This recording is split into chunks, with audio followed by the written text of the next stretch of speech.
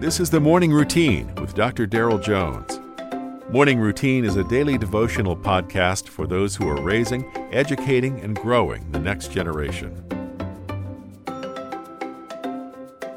You know something I haven't told you in a while? You're looking good. Yep, you really are. You're looking good. Today is Wednesday, August 31st, and I'm reading to you from Colossians chapter 4, verses 5 and 6. Walk in wisdom towards outsiders, making the best use of the time. Let your speech always be gracious, seasoned with salt, so that you may know how you ought to answer each person. Salt brings flavor that accentuates the food you put it on, as can be language that produces thirst in others. Imagine ways in which you as a Christian can provide seasoning in everyday life.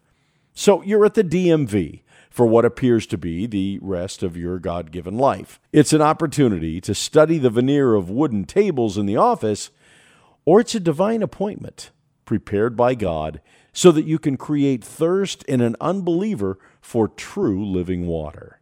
But what if I get into a discussion and they ask a question that I don't know the answer to? Well, people respect other people's honesty. In fact, it's downright salty. Oftentimes, telling someone you don't know the answer to their question is refreshing.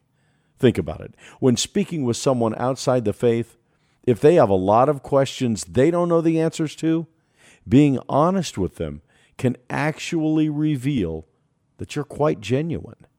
When the Bible talks about being seasoned with salt, it helps to understand that salt not only adds flavor, but was actually a valuable commodity in Paul's day.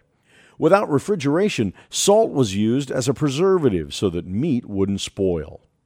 You are the person that God may very well use to season the lives of others. And today, as a Christian educator, you have divine appointments that God has prepared for you and you alone. Listen, you can trust that in God's guiding hand, He can turn your mundane moments of normality into spiritual destinations for eternity.